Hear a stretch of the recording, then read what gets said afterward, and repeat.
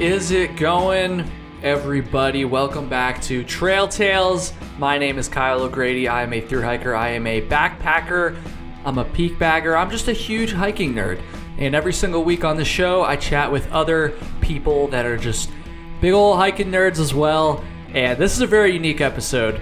Mateo Favero is on the show. He is the director of marketing at Zpacks, who I'm sure many of you are very familiar with, one of the most well-known cottage ultralight backpacking gear brands. In this episode, we chat quite a bit about some of his personal hiking experience, but we also spend probably the bulk of the episode talking about Zpacks and trying to hold them accountable a little bit for some of the common complaints and criticisms that they get as a brand. Now, as you're going to hear me say in the episode, I like Zpacks. I like their gear. I've worked with them before. And I don't know. I don't know how to say this without like overblowing it, but there's been some controversies around Zpacks and some of their gear over the years. I feel like they get a little bit more crap from people online than a lot of other brands do. Is that deserved? I don't know. But in this episode, I wanted Mateo to just address some of that stuff, and he was down. He was willing. I feel like that takes some balls. I'm not gonna lie, but he cares about the brand. He believes in the brand, and he wanted to really answer some of those tougher questions about their gear. And I think he did a great job. I think it's gonna give you a lot of perspective on where they're coming from in terms of these common complaints that customers have. And so it was awesome. I've never done anything like this on Trail Tales before, so it was a little bit nerve-wracking because I wanted to be fair, but I also didn't want to shy away from those tough questions. I did my best. I'm sure there'll be some people out there that think I did too much or did too little, but I'm trying, man. I hope you guys enjoy it, and I want to thank Zpacks for being down. This is not sponsored by them, just to be clear as well. This was my idea. Actually, I reached out to them about this, and they were down, and I appreciate that. So with that said, let's do it. Let's get into the episode. This is episode number 145 with Mateo Favero from Zpacks.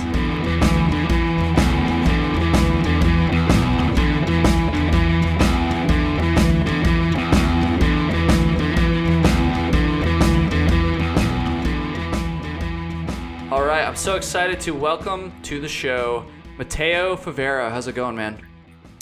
Going pretty good. How you doing? I'm doing good. So Mateo is the marketing director for Zpacks, correct? That is correct. And so in this episode, I mean, we're gonna talk about some of the awesome stuff he's done on the trail too, and we're also gonna talk about Zpacks.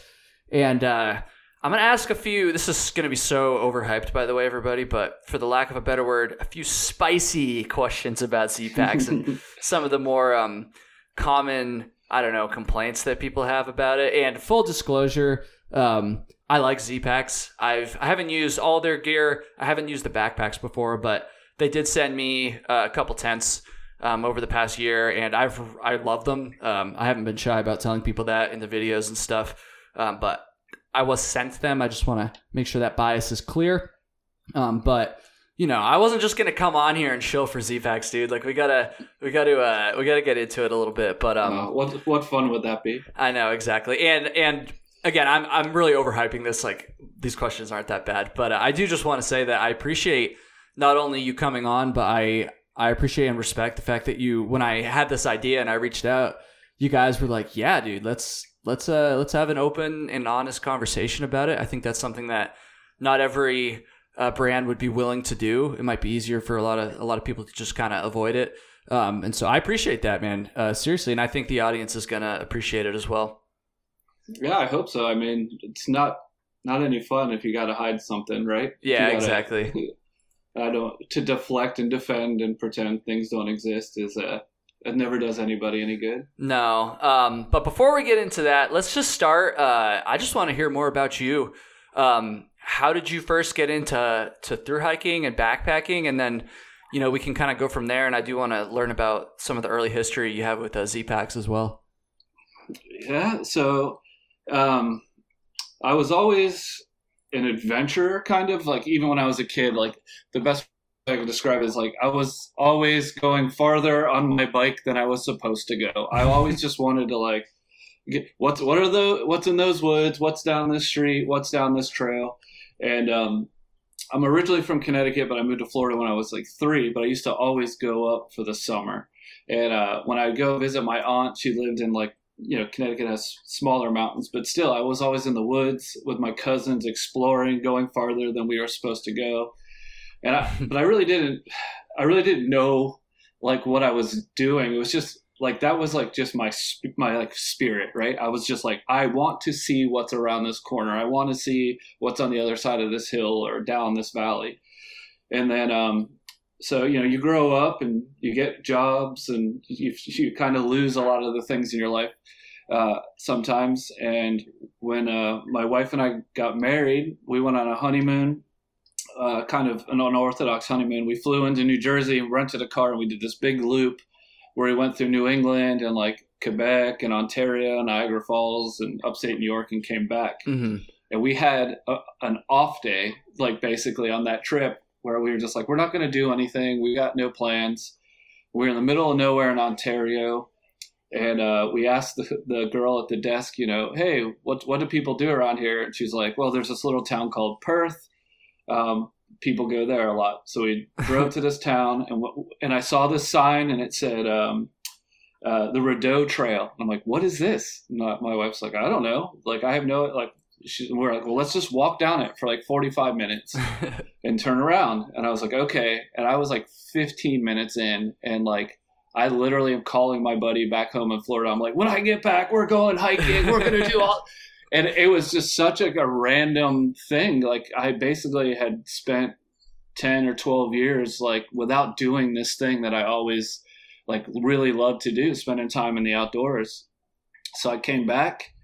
And I started doing parts of the Florida Trail, little section hikes. And then I eventually planned to hike up on the Appalachian Trail. I went and I did like the first, 35 miles from Amicalola to Neal Gap. Okay. And I was sold. I was just sold. Like I never turned back. Like. So awesome. Honestly, a part of that really resonates with me too is, just kind of like being real young and just liking to explore. Cause I've been asked quite a bit, like how I got into this, and I kind of stumbled into it when I was in high school, the backpacking and hiking thing. But like, I've never really thought about it like before that. And hearing you say that, it's like when I was a kid, I was very much the same way. I was always like going off on random, bike trails and messing around in the woods and stuff. So maybe there is like a similar origin story there. I haven't really thought about that. That's going to give me something to think about. But anyways, so you get into backpacking. When was like your first, not even necessarily like long through hike, but just like your first, I guess, proper through hike, whatever that means? So, I mean, I would say the first monumental trip for me, like a trip of significance, was in 2014. Joe, the owner of Zpacks, and one of our friends, we went over to Scotland to do this event called the TGO Challenge. And basically, I would recommend this to anybody. It's so awesome. You pick a spot, or they give you like 8 to 12 locations on the west coast of Scotland, and you have to make your way across the Highlands to the east coast of Scotland, and you have to design your own route. Okay. And there's not like marked trails everywhere and all this stuff. It's like old goat paths and like actual like Roman like military roads. Wow. And things like. And so you got to submit your route. They vet it. They'll be like, oh, you said you're going to cross this bridge. This bridge doesn't exist anymore, or whatever. And so we went and we did it, and it was like 200 miles. And it was like my first international hike. It was like my first hike of like 200 miles or more. It was definitely the most adventurous hike. I mean, the TGO Challenge is an adventure because you're making your route. Like, yeah. You have to pay attention. You have to orienteer. So it's so awesome because like I kind of make the joke for the AT. It was like if you left town with 3 days worth of food every time, you wouldn't need a data sheet, you wouldn't need far out guide. You don't like you could just go, and it's like it's impossible to get lost almost. Yeah, it's the social experience, but it's not nearly as adventurous. Yeah, no, I know what you mean for sure. Damn, I've heard of this before, but that's so cool. Like, I don't know, I thought that in like the UK and like most of Europe, for that matter, they don't. Were you guys like actually like camping out and stuff too? Because I thought they have like some rules against like I think they call it wild camping over there. Yeah. So that is the amazing thing about Scotland. They have a right to roam law, which literally like basically in practice is you can go anywhere that you want. Like if you come across the fence, that fence is to keep animals in, not people out. Okay. So you can literally walk across anybody's private property, and like you can't sue them if you get hurt, like if you fall in a hole or something. But you can walk across anyone's property as long as you like stay away from their houses and their outbuildings or whatever. Like you can basically camp just about anywhere and hike anywhere. So it's like very uncommon. Damn, that sounds so sick. I get asked all the time, like, oh, like, when are you gonna hike somewhere else that's not the U.S.? And like, man, I don't know. That sounds appealing. I'd really love to go to the U.K. And like, what's the terrain like there? Like, I don't even know. Like, is it mountainous? Is it flat? Like, I have no idea. No, Scotland's like the mountains aren't that high. Like the highest point in Scotland's like 4,300 feet, but because you're so far north, people don't realize how far north is. If you actually look at a map, like Aberdeen, Scotland's like above Copenhagen, Denmark. Like it's really far north. Mm-hmm. Wind is intense up there. So it's like even though you're not at a high altitude, you're really getting hammered as if you were like at a higher altitude.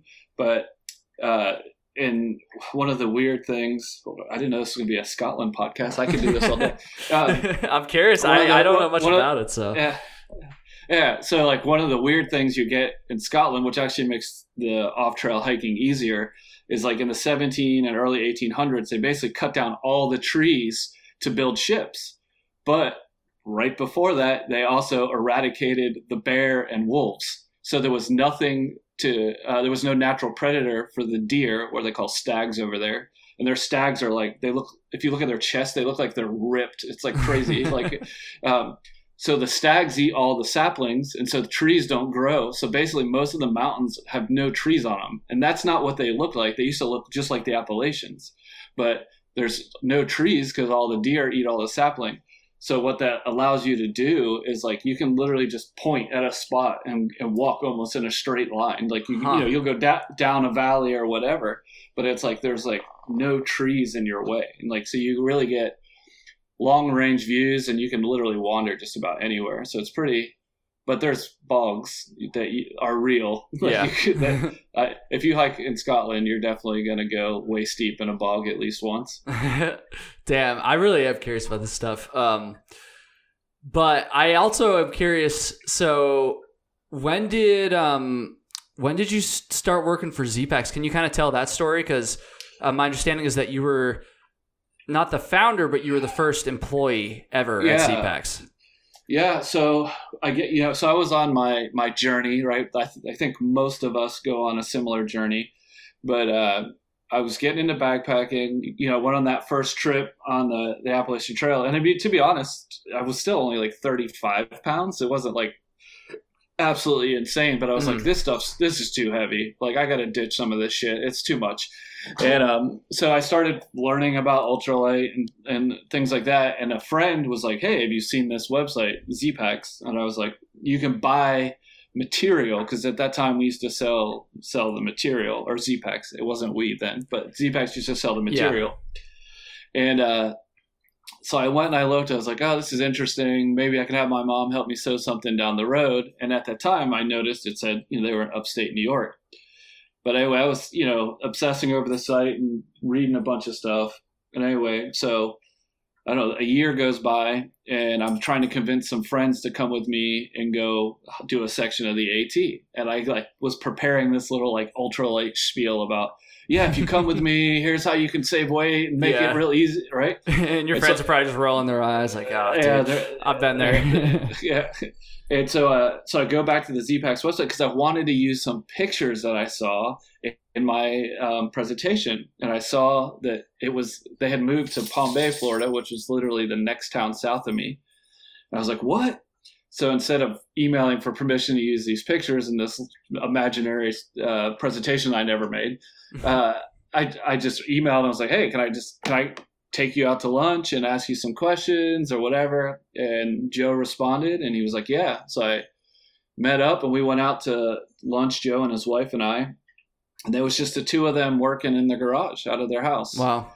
And so, so we go to lunch and whatever, we talk hiking and we get back to the house. I'm dropping him off and he's like, hey, do you want a job? And I was like, doing what? Like, he's like, sewing. And I was like, I don't know how to sew. I was like, I have no idea how to sew. And he was like, well, I'll teach you. And it was like, it happened to be a really weird time in my life. My last job before Zpacks was basically doing some CAD work for like architectural stuff. Okay. And that was right after the housing market collapsed. So I kind of was like literally transitioning jobs and I had this weird open space. And I was like, you know what? Like I can make my own gear. Like, right. That's totally like the selfishness, right? I was like, I could make my own gear. I was going to do this anyway. So now I can learn how to do it. And so, so in 2010, I started in the garage with Joe and Cheryl. And It was just the three of us in their 2-car garage in their house. That's awesome. So I don't want to downplay your skills or your work ethic or anything, but it does kind of seem like it was almost a little bit of right place, right time, huh? Yeah, 100%. But I've kind of got this theory, and maybe this is why I tell myself to feel better, but I see it in other people too. It's like, I'm not a big believer in like luck. Like I do, you can have good fortune, but most of the things where people are like, oh, you were lucky is the only reason you are able to experience that good fortune is because you did things to put yourself in a position for it to happen to you. Mm-hmm. And it's like, you know how many people probably thought, oh, it'd be so awesome to sit with Joe and at lunch and talk hiking, but like I'm too shy or I'm this or like, well, you can find excuses, but it's like, so if you take a chance, things happen, Yeah, no, I agree with that 100%. Like, that's actually something that I've thought about a little bit just in relation to like my YouTube career. It's like, yeah, there's definitely some luck that's involved, but you kind of have to set yourself up for it too, or at least be ready to take advantage of those opportunities when they come. So that's such a cool story. So I'm honestly curious about the history. So it's like, when did you guys like, I don't even know, transition out of the garage and like transition from just material to actually like making your own gear and stuff like that? Well, Joe in 2005 was making gear. Oh, okay. It started with that, but like he was just like, well, if I had to go through the effort to get this stuff. If somebody else wants it, like I'll sell them a yard here or a yard there. Okay. But yeah, so Joe, after his AT through hike, people saw what he had made himself and like, will you make me that? Will you make me that? And he had no designs on doing it, but he was like, all right. People kept asking him, so it kind of started from there. But basically, what used to happen was they only went full time like 4 or 5 months before they met me. It was just kind of like they were working normal jobs and then they would like take off and then come back. But when I started, they would keep the site open for 2 weeks, get enough orders for 2 months for both of them to make, and then shut down the site until they were done. And Interesting. And they would do a cycle of that. And I was like, why are you doing that? We can just hire someone else and keep taking orders and basically, so it was like, I brought in a friend. I brought in my sister-in-law, then another friend. Eventually, I ran out of friends. Well, we got to 7 or 8 people in the house, and so we were taking up a bedroom and the garage. And eventually, it was like, all right, now we need a shop. So it only took like a year and a half after I started before we got a shop. And then we got the bay next to that initial bay. Then we got another bay. And then we moved to a bigger facility, and a bigger facility, which is where we're at now. Gotcha. It's so cool. Like I've used like all this gear, not just from you guys, but from all these like, cottage brands or whatever you want to call it for so many years now, but I've never really like learned much about the history. So it is pretty cool to hear about that. Cause it's still, in the grand scheme of things, it's still a relatively, backpacking gear isn't new, but the cottage thing is, I guess, relatively new still. So it's it's cool to hear about when, actually, I'm gonna transition to something else. Actually, so are you down to get into some of these spicy, I guess, questions? There's nothing really off limits. So it's spicy. I feel like that makes it sound bad. But I like spicy. Spicy sounds better than controversial. Yeah, I guess that's how I framed it in the post I made asking for questions was controversial, but I feel like that wasn't really fair. But anyway, so I don't know, like people on the internet can be pretty brutal sometimes, and there's definitely been some chatter out there about Zpacks and other brands too, by the way. It's not just limited to you guys. But I definitely noticed maybe like a little bit more of it coming towards Zpacks. That could be just a result of the fact that you guys are one of the most popular of these cottage brands and a very popular brand for people to use on the trail. But I don't know. Yeah, I didn't want to just toss a bunch of softballs here. So I put out a couple posts on Instagram and YouTube just asking for people's questions for Zpacks. And I told them to be honest. I told them, I didn't want anything mean-spirited. I didn't want any gotchas or anything like that. But I wanted people to be honest. And so there was two main categories that I think things kind of boiled down to, essentially. And I'm going to read some of those questions. I'm going to paraphrase some because some of them were a little meaner than I like.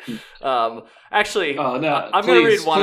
I'm going to read one mean one to start here. Okay. Just do the mean tweets. So yeah, no, right. Which I didn't want people being jerks and stuff because I do appreciate you coming on here, but I think this person was kind of being a little bit like sarcastic too. I don't think it was just like fully like being a jerk because it's kind of funny, to be honest. So the first one I got, which is a great way to kind of start the conversation about price, because that's definitely one of the big categories that people were wondering about, and I'm sure this won't be the first time that you guys have talked about it. But so the first question was,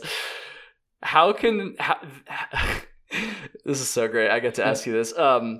How can they, as in Zpacks, sleep at night charging so much money for something that is so fragile? And actually, now that I read this was actually kind of encompassing both different kind of categories here. So let's just focus on the price to start off, because I'm not going to lie, that's one of the biggest complaints that I have about the gear too, is the price, because I do love the tents that I've used from you guys, but I always feel like whenever I talk about it, I have to add the caveat. It's like, or whatever, where I'm like, yeah, this is expensive, and like it's not going to be for everybody because of that. But I don't know. What do you have to say about the price, especially of the tents? Those seem to be the most expensive. The backpacks, let's see, what are they at right now? Backpacks are expensive too. We're looking around 400, but not all of them. But I feel like there's other brands that probably have backpacks that are closer to 400. There are other brands that have expensive tents too. But yeah, anyway, sorry, I'm just rambling on here, dude. Price. Talk to me about price. So price, regrettably, is actually an easy answer. Like, I wish it was more fun and I could dance around it like I was in a presidential debate, but it's pretty easy. One, we're made in the United States of America. Labor costs in the U.S. are way more expensive than outsourcing your products to other countries, which it's like, I'm not about naming names, which other people in our space have found that they needed to do that to make their margins. every position at Zpacks falls into a pay band where we look at what the equivalent job in our area is getting paid, and like our sewing machine operators are the super high end of that pay band. There's like what $18+ an hour, or some of the sewing machine operators are making. So we're definitely paying for the labor. So that's one. And a lot of products, like for instance the backpacks, the majority of the cost of that is labor. And then we use super technical fabrics that are not cheap. If you've looked at the cost of, go on Ripstop by the roll and see what they're charging for a half a yard of Ultra, or for a piece of Dyneema composite fabric that we use for our tents. We're not getting charged as much as they are, but it's an expensive fabric. And I know Corey, our social media guy, he told me that he's probably going to ask you, why don't you make a tent out of silk nylon? So to answer that question would be like, you could give us the material for free and it would still be expensive because the process isn't going to be that much different. The labor involved isn't going to be that much different. And making your stuff in the United States is expensive. Period. The end. It gives us a ton of flexibility to move and to pivot and to come out with things much quicker than if you had them outsourced. But I mean, at the end of the day, like, it costs us a lot of money, and our margins are not, like, there's a reason why we're not in every REI. We don't have the margins to support it because we decided to keep our manufacturing at home. I would talk about the second part of that question is a good one. This is a thing that has really, really changed since I started at Zpacks. Is you're talking about the material being so fragile, and the average customer at Zpacks is an entirely different customer than it was when I started 10 years ago. Really? 13 years ago. Oh, this August is 13 years. When I started, it was these DIY guys who were like, they were making stuff themselves, or they were pushing limits. They were like true masochists. Like, how light can I get? Like, what is the limit of discomfort that I can sustain to allow me to go light, right? And so you really had these people who understood what the trade-off that they were in for. They were like, okay, this may not last as long as if you got a backpack. This may not last as long as a traditional Cordura backpack. This may not last as long as a traditional silk nylon or canvas tent. But I'm trading that off because the enjoyment I get from being able to get my pack smaller and my pack lighter, to be able to travel further, to travel lighter, right? Mm-hmm. It was this mindset. It was like I would say our average customer 13 years ago, in those first few years after I was at Zpacks, was definitely more of a masochist and type 2 fun kind of person. Like, back then, you couldn't go on Google and type best backpack for through hiking, best ultralight backpack for through hiking, and get 15 lists of the top 10 backpacks. So that's what you have now, right? You've got a lot more information on the internet. People are much more savvy in how to use the internet. And so what you get is somebody's like, hey, I'm not trying to demean new hikers in any way, but you get people who are inspired. I saw the movie Wild and now I want to go hiking, or even a walk in the woods. Yeah. Or I read, right, and I want to go hiking. And I've seen this so many times. People come into Zpacks and they're literally about to buy the full boat, and I go, oh, what's the longest hike you've ever done? They're like, oh, I've only one night or 2 nights. I'm like, yeah. You're gonna hike the AT and buy $3,500 worth of gear, and you don't even know if you like it or if you're good at it, right? Mm-hmm. And so what's happened now is, like, you've got people. It's, we've been around for a while, so we pop up in most top 10, top 5, top list of just about every item in backpacking. Yeah. And so people buy it and they're expecting more of a traditional or Amazon experience, and they don't understand necessarily the trade-off that they're getting into. Mm-hmm. And the best analogy I've ever found, and this might be a poor analogy, it's just the best one I found, is to look at, it's not just us, look at the materials and gear that ultralight cottage manufacturers are making and understand that like this is the equivalent of like a race car, right? It's like, it's not going to take a beating. It's not meant to last you 300,000 miles. It's not like, a Toyota pickup truck. That's not what this is. You're getting a high performance piece of gear that's packs down small, weighs very little, super strong for the weight, but this isn't a thing that's like, I'm going to buy item A and it's going to last me the rest of my life. That's not what a NASCAR does. That's not what a Formula One car does. Mm-hmm. They're very specific, and they need certain types of care. You can't be as tough on them. So it's like you have to understand like what the reality is. It's not for everybody. Most of our gear shouldn't be the first version of it that you probably ever buy.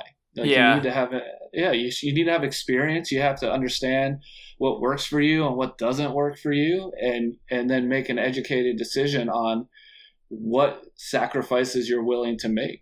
Like some people are just hard on gear, Oh yeah, definitely. No, that all makes a lot of sense to me, especially kind of using the example of the more beginner, I guess, because I could totally see, and actually I know of a circumstance where a brand new hiker bought a backpack and it broke very early on, and he probably wasn't being. Now, I feel like it probably shouldn't have broke that quick, even given the circumstances, but he definitely was not being super careful with it. However, I also know of another example of someone who is quite an experienced hiker, and I'm sure there's more of these too, who understand how to use the gear, have upgraded from cheaper, probably tougher stuff. Certainly was not a novice, who brought a backpack out, and within the first 2 days, I think it was, the backpack wasn't rendered unusable, but the outside mesh pocket, I think it was mesh. It wasn't my backpack again, but the outside pocket ripped, and she was not super pleased about. And I have heard a lot of other stories of hikers, experienced hikers, saying that. And so I don't know. It does kind of seem like there is a little bit of, I don't even know if I'd call it a trend, but it's not unheard of, at least I'll say, for it not just to be the beginners that are dealing with some of these, issues with gear breaking. Yeah. No, I wouldn't say that that's exclusively the thing. And that's why I definitely wasn't trying to blame. No. That was just an example you used. Yeah, I think you were clear about that. Yeah. I just wanted to make this part clear as well, just to see if you had anything else to say about that. No, I mean, at the end of the day, we put out a ton of gear. Like the amount of gear that we sell goes out, and there, with like any other company, you're gonna have failures. Like something's gonna fail, whether the design was wrong, whether something got missed in sewing, or whether like there was, we've seen this happen before too, where like there was a flaw in the fabric that you literally can't see through inspection that like it makes it fail. So things are gonna happen. We do have, I mean, whatever. I hate even sounding like deflecting. We have the data to see how many things go out and what the failure rate is, and it's very, very, very low. So but that doesn't mean that we're not constantly listening to the complaints and trying to do things. One of the things that's actually, from a marketing standpoint, made my job a lot harder is that we will make a silent change to stop something from happening.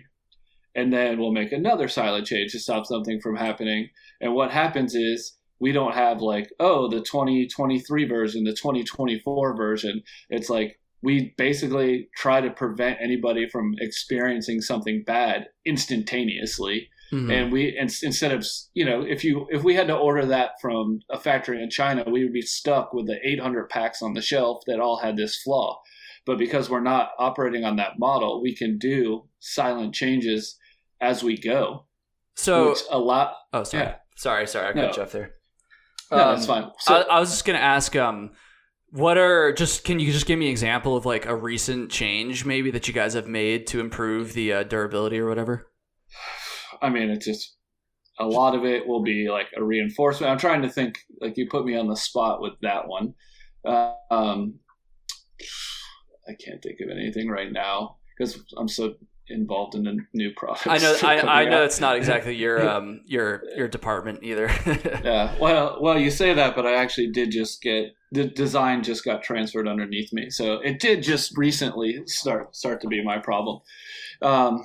Usually it's the way reinforcements, the way things are sewn, just things like that. I can't think of. Well, I mean Yeah. I mean that definitely makes sense though.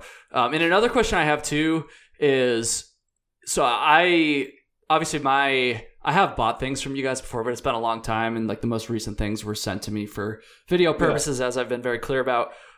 So I feel like my experience with communication with you guys in terms of getting things fixed or whatever is unique. It's not normal. So what do you guys usually do when somebody comes to you and they say, hey, and again, you're marketing, so maybe this isn't customer service falls under me too. Oh, okay, perfect then. Perfect. Yeah. So what do you guys do when somebody comes to you? I'm sure it depends on the circumstances and stuff, and they say, hey, not that, hey, I used this for an entire through hike and there's a tiny hole in it. I'm talking when people say, hey, like I just got this and I took it out once and there's already something wrong with it. Kind of like I talked about with my previous girlfriend there, that example I used a few minutes ago.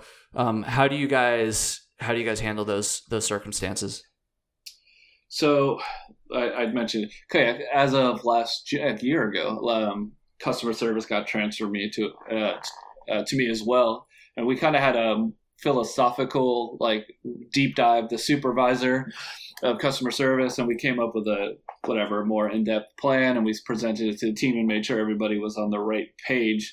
Now, that being said, I think the last 2 or 3 years we've been doing really good. We deserved some negative comments about our customer service before that, but I can't go back and fix any of that. We can only fix it go forward.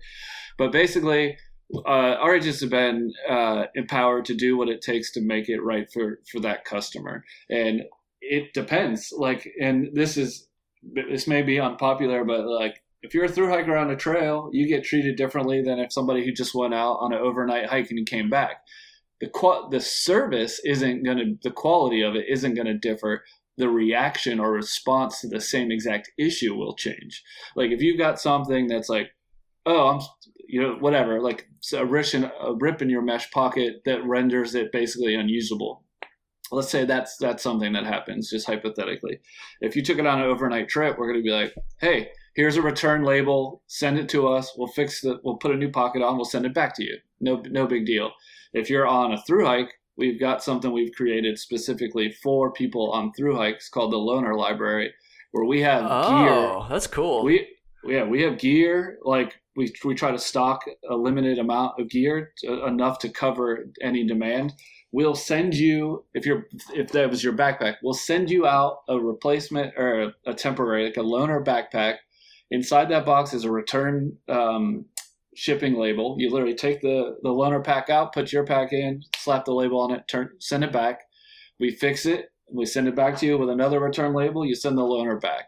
So we do it with tents, we got it with backpacks. And so, that's what we're doing. We're trying to keep hikers on trail, and we're trying to take care of it. Very rarely does like something like catastrophically fail, like right out of the gate in a way that like would cause an issue. So we don't really run into that very much. It's usually with more extended use or like a weird extenuating waiting circumstance. But like I said, the agents have all been empowered to do what it takes to make it right in that situation. That doesn't mean that if you're like hyper irrational that we're going to necessarily do something. If you've had a tent for 6 years and you put 7,000 miles on it, and you're like, there's a hole in my tent. You send me a new tent. We're going to be like, well, I mean, that's a kind of outside the warranty. Yeah, no, that makes sense. And So speaking of maybe not necessarily the warranty, although it's related, just in terms of like, you know, the claims of how long gear should last. I have this one. It's kind of a question. It's kind of just a customer experience. We're gonna rip into you a little bit here. So this is just a comment that I got talking about Zpacks gear, and so it's related to the durability, but there's also one part in here more specifically that I want to have you elaborate on, or maybe even I feel like I've heard this too, but I can't quite remember where I heard this, so maybe it's not true. But anyway, so this person wrote, my first set of hip belt pouches lasted 300 miles before the attachment hooks tore off. They sent me new pouches, but now 800 miles into the PCT, they're both starting to tear around the rear attachment points, and the elastic loops are nearly torn as well. Also, my hip belt needed replacement after only 1,000 miles. And so here's the crux of it here. Zpacks says that their gear will last, quote, at least one through hike, but I've had multiple durability issues so far under the 2,000 mile mark. Zpacks was pretty good with warranty replacements, but I'd rather not have my gear failing mid through hike. So the part I want to highlight here is the Zpacks says that their gear will last at least one through hike. I feel like I've heard that before too. I did just quickly look around and I couldn't find it on the website. Is that something that you guys do claim, or is that kind of exaggerated? Well, I mean, so the warranty actually used to be 1 year or one through hike, but that was kind of a little ambiguous, where it's like, well, a through hike could be 6 months, which isn't a year. So which one is it? Yeah. So some of the products definitely say, you know, typically will last you one through hike, depending on what it is. And it's 100% product to product use case scenario. Like definitely those clips did break on the belt pouches. So guess what? We went back to not using the clips on the belt pouches. Oh, okay. That was a change we made. The way that those elastics were sewed on, that's been reinforced and done differently. So what they're saying, their experience may not diminishing it. If it happened, it happened, obviously. Yeah. But that's the thing, is we're constantly making those little changes. Even they said that we took care of them and it wasn't we made it right. But the flip side of it is exactly, you want to be able to believe that the gear will do it and that it will last to the end. And I think there's been enough. I mean, at this point, like I said, since I've been here, it's 13 years. There is so many examples of it doing exactly just that. That you know, it's hard to say that the typical use case scenario isn't that. Yeah, so. And I'll say, just to reinforce that, like I definitely know people who have used Zpacks gear for well over. I know people that have used duplexes, for instance, for like multiple through hikes beyond what you guys claim. You know, they should last for. So I don't know. We've had tents do the triple crown, like one tent survived the triple, multiple instances of that. So it's like, you know, like you get something sometimes where it's like, oh, I'm 2 weeks in and I got pinholes on my duplex or something like that. And then on the other side, you got, well, also there's the duplex that did a triple crown. So it's tough sometimes to balance those things out. Yeah. And also, of course, I know of other cottage companies who also have similar feedback in terms of quality. In fact, I myself have experienced that with other companies as well. Gear not lasting as long as I think it should. So one thing I want to talk about is the moon-shaped doors on the tents.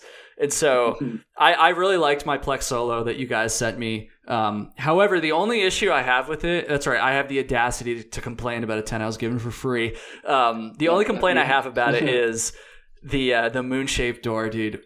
What's the purpose behind that? Are you guys going to change that? Because I just find it pretty obnoxious. And I actually did, the only quality issue I ever had was I did end up tearing, not the zipper itself, or the zipper line or whatever you call that, but the mesh, like where the zipper connects to the mesh there, that tore a little bit on my PCT hike. I don't even know how, but I'm guessing it maybe just, I didn't unzip the door enough when I got in or something, and that put some pressure on it and ripped it. I'm not exactly sure, but what's the deal with the moon-shaped door? Is there any plan to change that?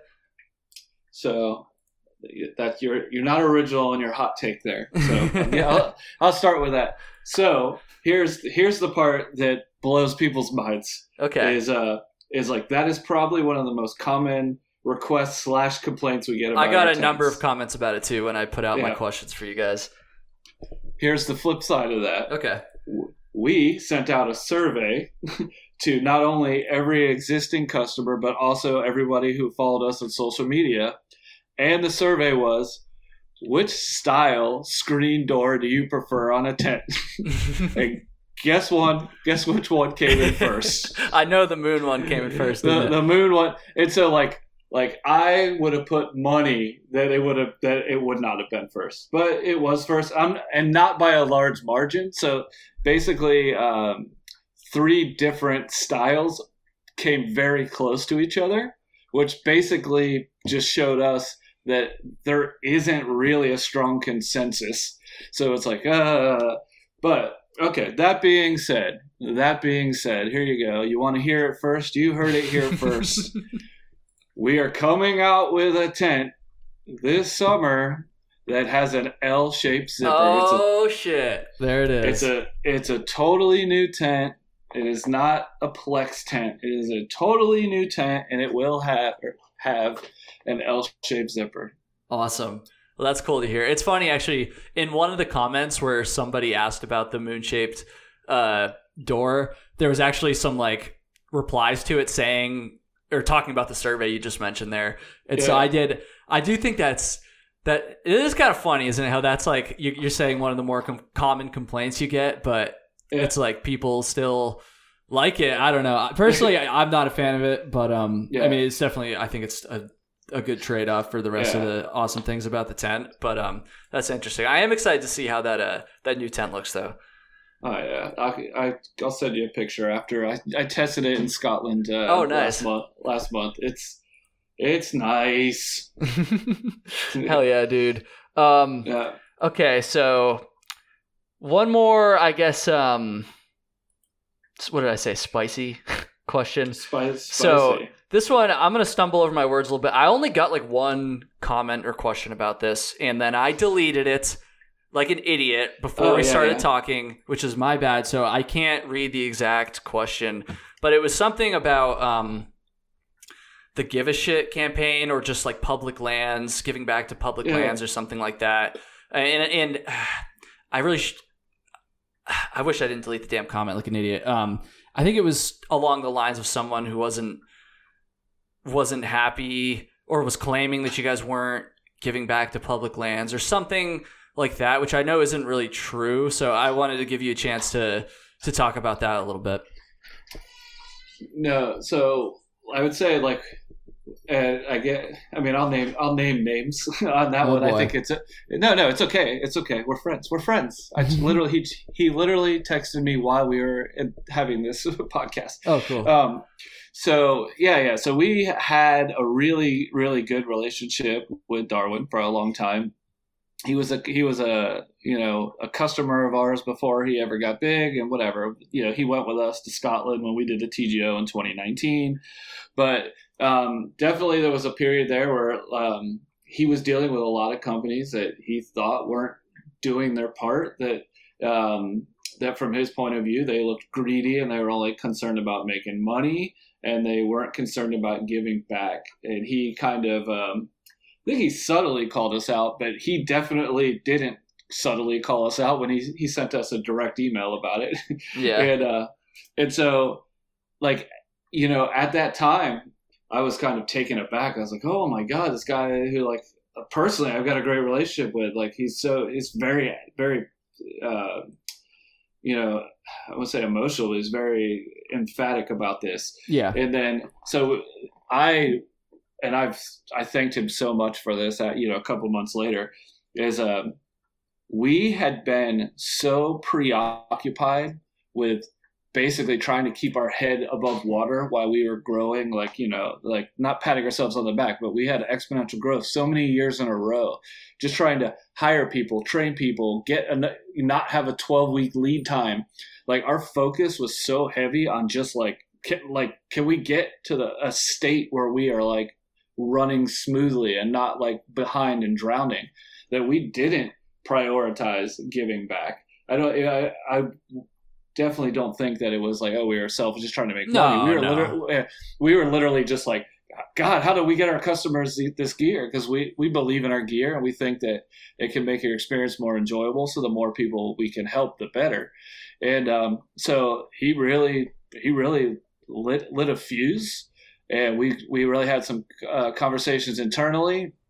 We didn't particularly want to use the model that they were using with the Give a Shit campaign. So we started our Giving Back Together campaign, where we allowed customers to make a donation at checkout, which you didn't even have to buy an item. You could just have made a donation, and then we would match that donation. And then we weren't happy with how much money the customers were giving back per se. So we were like, anybody who donates in these months will double your match. So for every $1, we'll give $2. And then, so the second year that we did it, the whole year was $2 for the $1, and we still weren't happy. So this year is $3 for every donation. We're triple matching every dollar that the customers donate. And at this point now we have, and so we're donating. It fluctuated. The first year, it was the 12 different organizations that run the 11 National Scenic Hiking Trails. Okay, I'll let you guys do the math on that. And then last year, we've split it up. One quarter was some of those same trails plus some European trails. Another quarter was some of those same trails, like then like the Te Aurora and some trails in Japan. One quarter was just like organizations like the National Forest Association, things like that, groups that were dedicated to maintaining and purchasing and maintaining public lands. And then the other quarter was groups that were actively working to remove boundaries that were keeping certain segments of society out of the outdoors, basically, like removing barriers. Mm-hmm. And so then this year, instead of making it super convoluted, we just combined basically last year's entire list into one, and every quarter we send out donations to all those organizations. Cool, man. Yeah, I appreciate you kind of laying that out like that. Yeah. I want to thank everyone who like asked me some of these questions. I think we covered like the majority of like at least the reoccurring ones here. And so, we're not done yet, because it is Trail Tales after all, and we got to get a story in at the end of the episode. But just since we're kind of done with this segment, I just want to say thanks again, Mateo, for answering this stuff and just kind of addressing it head on like that. So yeah, man, appreciate it. Yeah, I mean, I hope that like anybody who didn't have their mind made up one way or the other, like got some perspective to know kind of what we're about and the way we view things and look at things. Yeah, and I'm sure this. I can't wait for the reaction to this, because I'm sure there's going to be some people that are like, oh, like Kyle would soft on them, or oh, like. Ask me something spicier. Give me the wasabi. I already gave you like everything. Like, I mean, I pretty much told you straight up. Really, the only complaint that the complaints that I have are and I say complaints, like I also understand like what you're saying, or just the price and some of the durability issues, just anecdotally that I've noticed. Because and you do hear people like talking about it online sometimes too, although I tend to not put as much weight into that stuff. But anyways, so no, I appreciate you talking about all that stuff. And it's like, I like my Zpacks tents. Like, I'm going to keep using them. And I do think, I've said this in plenty of videos, I'm not just saying this because of this episode. It's like, I do think, especially if you're going on like a thru hike, I think it's despite the price, which I do wish was cheaper, I do think it's still, I do think it's still a good investment. But anyways, dude, thank you for answering that stuff. Let's do a story. Are you down for a story? I mean, I could tell stories all day. I love stories. Let's do it. So I usually try to give people a pretty good heads up for this, and when I don't, I like to own up to it. And so I did not give Mateo a super long heads up, like a few hours, but that's better than some people get, to be honest. So anyways, now that that's out in the open, I do think you had a chance to come up with something. Yeah. And so full accountability. I'm only telling my own story so I can tell an even better story in my opinion. That's fine. I like that. And so buckle in, people. It's going to be fun. So basically, you hear that you're not really a hiker until you shit your pants. I don't know. I've definitely heard that quite a few times, and so I was fortunate enough to avoid that for a long time. And so one day I was through hiking the Ocean to Lake Trail, which is, you say through hiking, it's like 64 miles in 4 days. But anyway, through hiking the Ocean to Lake Trail, and there's a spot on the second to last day where around lunchtime, there's a little strip mall, and you can get, Mexican food, you can get pizza. And so we stopped there, and we were hiking with this girl, Jessica Hikes. Some of you guys may follow her. And anyway, I ate a lot of pizza with a lot of ranch, and I drank a lot of sweet tea. and so then Jessica's like, "Hey, have you ever had this? It's like some coconut water or something like that." And I was like, "No." She's like, "Here, have this." I was like, "Oh, this is great." So I drank some. And I'm like, "All right." So we started hiking, and it was probably not even a mile. And I think that coconut water did the trick. So where I'm like, I start doing the pucker, and I just drop my stuff. I start running, and to no avail, my friend. It just started coming out, and I was like, no. And so whatever, you gotta do. You finish up using my water, clean it up, and then you have to decide when you come back to the group who saw you run off. They knew why you were running off. You come back to the group, and then you're like, do I try to pretend that I made it and have them kind of look at how there's a water spot on my shorts and figure out that I didn't? Or do you just go for it? Do you just come out into it? So I was just like, I'm not one, like answering these Zpacks questions. I'm not one that's run away from reality.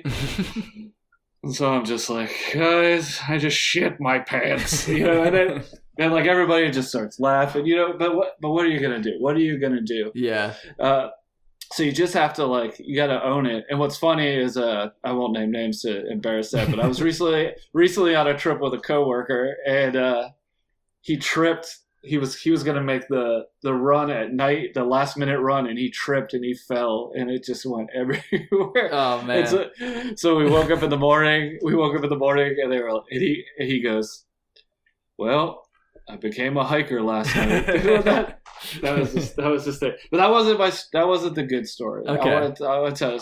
So I don't want to incriminate too much this, but somebody that I know. They were hiking the High Sierra Trail with a friend, and that trail goes east to west or west to east, and it ends on Mount Whitney, and then you come down Whitney Portal. And so it was the last day. They got up, they did the sunrise, the hike up for sunrise on Whitney, and so they start coming down the 99 switchbacks, and the one guy's like, "Oh, I gotta go," and there's nowhere to go. You cannot, there's no trail off the trail. There's no woods. There's no rocks to climb over. You're just exposed. And so he takes out his wag bag, and my other buddy, he's like, "All right, I'm just going to go ahead. I'm going to go a couple switchbacks so I can't see you or whatever." He's like, "All right." So the guy goes, and so he's waiting, and he's waiting, and he's waiting. And then all of a sudden, he starts to see other hikers coming and other hikers coming. And other hikers come, and he was like, "Oh my God, what's happening?" And so eventually, 15 minutes later, his buddy comes down, and he was like, "What's happened?" And he was like, "I was leaning down, I was having explosive diarrhea, and I pulled my hat down so nobody could see my face." And he was like, "People got tired of waiting, and they started stepping over me on trail while I'm having explosive diarrhea into a wag bag on the Whitney Portal Trail. And I'm just like, could you, like, shitting your pants is bad. Like, you know, a lot of hikers will have stories like, oh, somebody saw me. I thought I was out of the way, whatever. Yeah. This guy had like 20 people step over him while he's squatting down, blasting into a wag bag. So if that's, I don't know how you recover from that. That's brutal. I don't know if that guy's ever went on another hike, and that's a true story. I don't know if that guy did. I think that might have broke him. Oh man, I think it would break me, dude. This podcast would be gone. My YouTube, everything would be gone if that happened to me. Oh man, that's brutal. I mean, God, that's the one thing in my entire life. I don't know how I've managed to do it, even with my wife and my daughter. It's the one thing that's private to me. It's like the door is closed, the door is locked. I don't care. That's like my private moment, my private time, and to like have people like stepping over you. Oh jeez, that's like my worst nightmare right there. Yeah, dude, that's insane. Poor guy. Because there's like not much you can do either, really. No, there's literally nothing you can do. Like he had. Oh, that's the worst. That's terrible. It's funny. On my last episode, I said the guest also shared a poop story at the end, and I was like, like it's been a while since we've had a poop story on Trail Tales. Now we've had 2 in a row, so I don't know who's going to be on next, but maybe I'll have to see if there's a lot to live up to. Yeah. There's a lot to live up to. Yeah, that's going to be tough to top. I don't think I've ever heard one worse than that, to be honest. Yeah. There's more to it, but it'll be incriminating if I told more. Okay. Okay, we won't name any names. So yeah. Mateo, dude, thank you for coming on here. Thank you for answering these questions. Thanks for sharing that.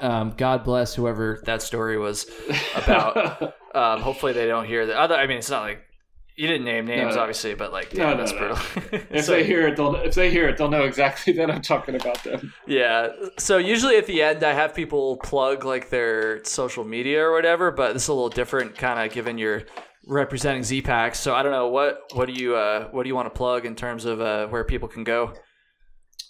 I mean, I guess we could. I mean, go to zpacks.com. I mean, yeah.